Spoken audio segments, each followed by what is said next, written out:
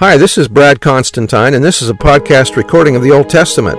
Although this is not an official recording of the Church of Jesus Christ of Latter-day Saints, every effort's been made to be as doctrinally accurate as possible. I'll be using for the text the Joseph Smith translation of the Old Testament, along with many commentaries from general authorities of the Church, BYU professors, Bible scholars, and others. This format will be very detailed, and so if you want a deep analysis of the Old Testament, you come to the right place. Thanks for your attendance. Hi, welcome back. This is going to be for 2 Kings chapter 5. Now Naaman, captain of the host to the king of Syria, was a great man with his master, and honorable because by him the Lord had given deliverance unto Syria. He was also a mighty man in valor, but he was a leper. You guys have probably all seen the video for this one. It's really good. And the Syrians had gone out by companies and had brought away captive out of the land of Israel a little maid, and she waited on Naaman's wife. And she said unto her mistress, Would God my Lord were with the prophet that is in Samaria, for he would recover him of his leprosy. Notice the simple faith that this little girl has. And one went in and told his Lord, saying, Thus and thus said the maid that is of the land of Israel. And the king of Syria said, Go, and I will send a letter unto the king of Israel. And he departed and took with him 10 talents of silver and 6,000 pieces of gold and 10 changes of raiment. Boy, that's a lot of stuff. And he brought the letter to the king of Israel, saying, Now, when this letter is come unto thee, behold, I have therewith sent Naaman my servant to thee, that thou mayest recover him of his leprosy. And it came to pass, when the king of Israel had read the letter, that he rent his clothes, and said, Am I God to kill and to make alive, that this man doth send unto me to recover a man of his leprosy? Wherefore consider, I pray you, and see how he seeketh a quarrel against me. And it was so, when Elisha the man of God had heard that the king of Israel had rent his clothes, that he sent to the king, saying, Wherefore hast thou rent thy clothes? Let him come now to me, and he shall know that there is a prophet in Israel. So Naaman came with his horses and with his chariot, and stood at the door of the house of Elisha. And Elisha sent a messenger unto him. Why didn't Elisha go in person? To show that it wasn't Elisha that would heal him, but God. Saying, Go and wash in Jordan 7 times, and thy flesh shall come again to thee, and thou shalt be clean. But Naaman was wroth, and went away, and said, Behold, I thought he will surely come out to me, and stand, and call on the name of the Lord his God, and strike his hand over the place, and recover the leper. This wasn't what Naaman expected. He expected that the prophet would heal him, not Jehovah. So he turned and went away in a rage. The reasoning by which Naaman had so nearly deprived himself of a benefit which would be to him as life from the dead is substantially the same as that which leads so many to turn from the one remedy to which God directs them. The simple command of the gospel to wash and be clean, like the words of the prophet, which had prefigured it, is still to the Jews a stumbling block, and to the Greeks foolishness. The difficulty felt by Naaman is the same as that of so many in our days, the need of humiliation and of faith in a remedy which seems so inadequate to the end. If washing be required, let it be in the Abana and Pharpar of our own waters, not in the turbid stream of Israel. But it is ever this humiliation of heart and simple faith in God's provision which are required for our healing. Except ye be converted and become as little children, ye shall not enter into the kingdom of heaven. And so Naaman had to learn it. It was well that the relation between himself and his servants was so simple and affectionate, my father, they call him, that they could address him in terms of respectful expostulation, and so turn him from his rash purpose. For often those around can see the true bearing of things far better than we. At the same time, we may also learn from the relation between Naaman and his servants how the faithful performance of ordinary duties may prepare the way for the reception of a higher blessing. That was by Edersheim. Verse 12, Are not Abana and Pharpar rivers of Damascus better than all the waters of Israel? May I not wash in them and be clean? So he turned and went away in a rage. And his servants came near and spake unto him and said, My father, if the prophet bid thee do some great thing, wouldst thou not have done it? How much rather then, when he saith to thee, Wash and be clean? Then went he down and dipped himself 7 times in Jordan, according to the saying of the man of God. And his flesh came again like unto the flesh of a little child, and he was clean. This story may have been to show Israel how easy it could be for their enemies to be converted to Jehovah by his goodness in making them fellow believers. President Hinckley said, "The way of the gospel is a simple way. Some of the requirements may appear to you as elementary and unnecessary. Do not spurn them. Humble yourselves and walk in obedience. I promise that the results that follow will be marvelous to behold and satisfying to experience." Verse 15, "And he returned to the man of God, he and his company, and came and stood before him. And he said, Behold, now I know that there is no God in all earth, but in Israel. Now therefore, I pray thee, take a blessing of thy servant."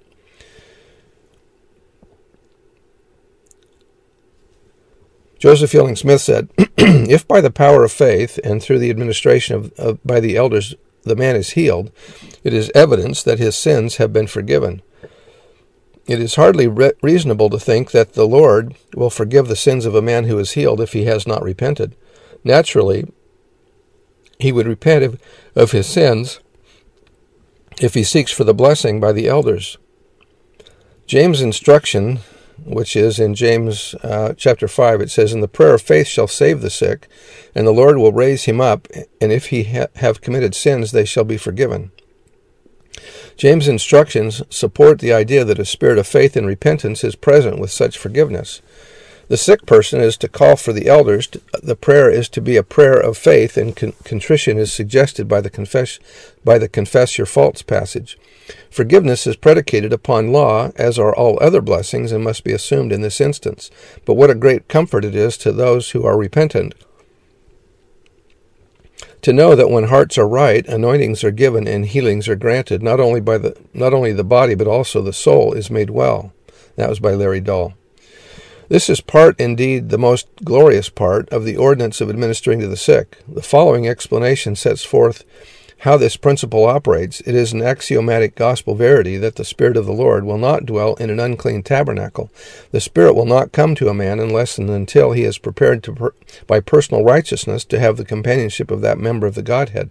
Thus, to be worthy of baptism, men must witness before the church that they have truly repented of all their sins. And precisely the same thing is involved in their preparation to partake of the sacrament. In other words, as a result of worthy baptism, men stand clean before him if they fulfill the full law involved in partaking of the sacrament. For in each instance they are rewarded with the companionship of the Spirit, which companionship they cannot have unless they are cleansed and purified from sin. That was by Millet and McConkie. It is the policy of the church, that was by Bruce R. McConkie in the Doctrinal New Testament Commentary. It is the policy of the church that administration to the sick should be done at the request of the sick person or someone virtually concerned, or vitally concerned, so that it will be done in answer to faith. Those called to perform the ordinance should encourage the sick person to rely on the Lord's promises.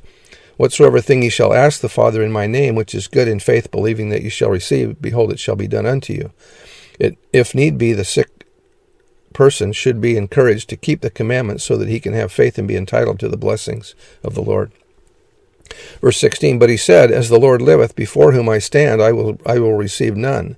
And he urged him to take it, but he refused." In accordance with the direction of the king, Naaman now betook himself with his horses and his chariots to the humble dwelling of Elisha, which, as we infer from verse 3, was in Samaria. Greater or more instructive contrast could scarcely be imagined. We know that Naaman had come to Samaria not only armed with the royal letter, almost imperious in its tone and at the head of a great retinue, but bringing with him as princely gifts for his expected healing a sum of not less than 10 talents of silver, computed at from 3,000 pounds to about 3,750 pounds, and 6,000 pieces of gold, computed at about 7,500 pounds to about 9,000 pounds. I'm not sure how much that is in dollars today. Together with the 10 changes of raiment, that is, of those festive suits which were so costly and so much valued in the East. Between this display and pomp and the humble waiting outside the lowly home of the prophet, there was sufficient contrast, but it was unspeakably intensified when the prophet, without even seeing the Syrian captain, sent him this message: "Go and wash in Jordan 7 times, and thy flesh shall come again to thee, and thou shalt be clean." We may at once say that the conduct of Elisha was not prompted by fear of a defilement or by leprosy, nor by a desire to mark the more clearly the miracle about to be performed. least of all by spiritual pride. The spiritual pride of a Jew would have found other expression, and, in general, those who cherish spiritual pride are scarcely proof against such visits as this of Naaman. We cannot doubt that the bearing of Elisha was divinely directed. One has said that it was dictated by the inner state of Naaman, as evidenced by the manner in which he received the prophet's direction. Perhaps we should add, with another old writer, that Elisha would thus teach Naaman that neither his pomp nor his wealth was the cause of his healing, and also that help did not come from the prophet, as if such power were inherent in the prophet. The latter, indeed, would seem of chief importance in the teaching required by a heathen. That was by Edersheim again. Verse 17, And Naaman said, Shall there not then, I pray thee, be given to thy servant 2 mules' burden of earth? For thy servant will henceforth offer neither burnt offering nor sacrifice unto other gods, but unto the Lord. So he takes some of the dirt that's in Israel to take with him.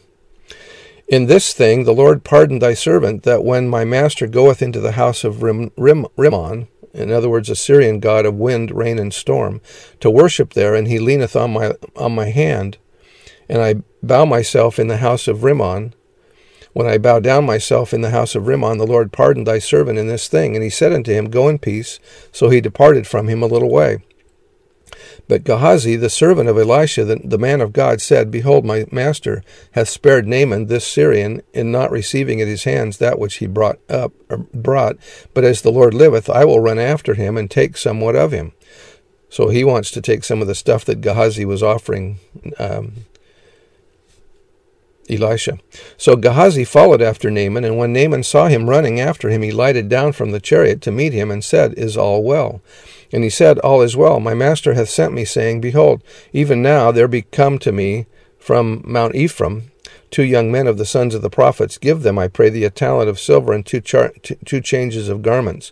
And Naaman said, Be content, take 2 talents. And he urged him, and bound 2 talents of silver in 2 bags, and 2 charges of garments, and laid them upon his servants, and they bare them before them. And when he came to the tower, he took them from their hand, and bestowed them in the house, and he let the men go, and they departed. But he went in and stood before his master, and Elisha said unto him, Whence comest thou, Gehazi? And he said, Thy servant went no whither. Oh, so he lies here.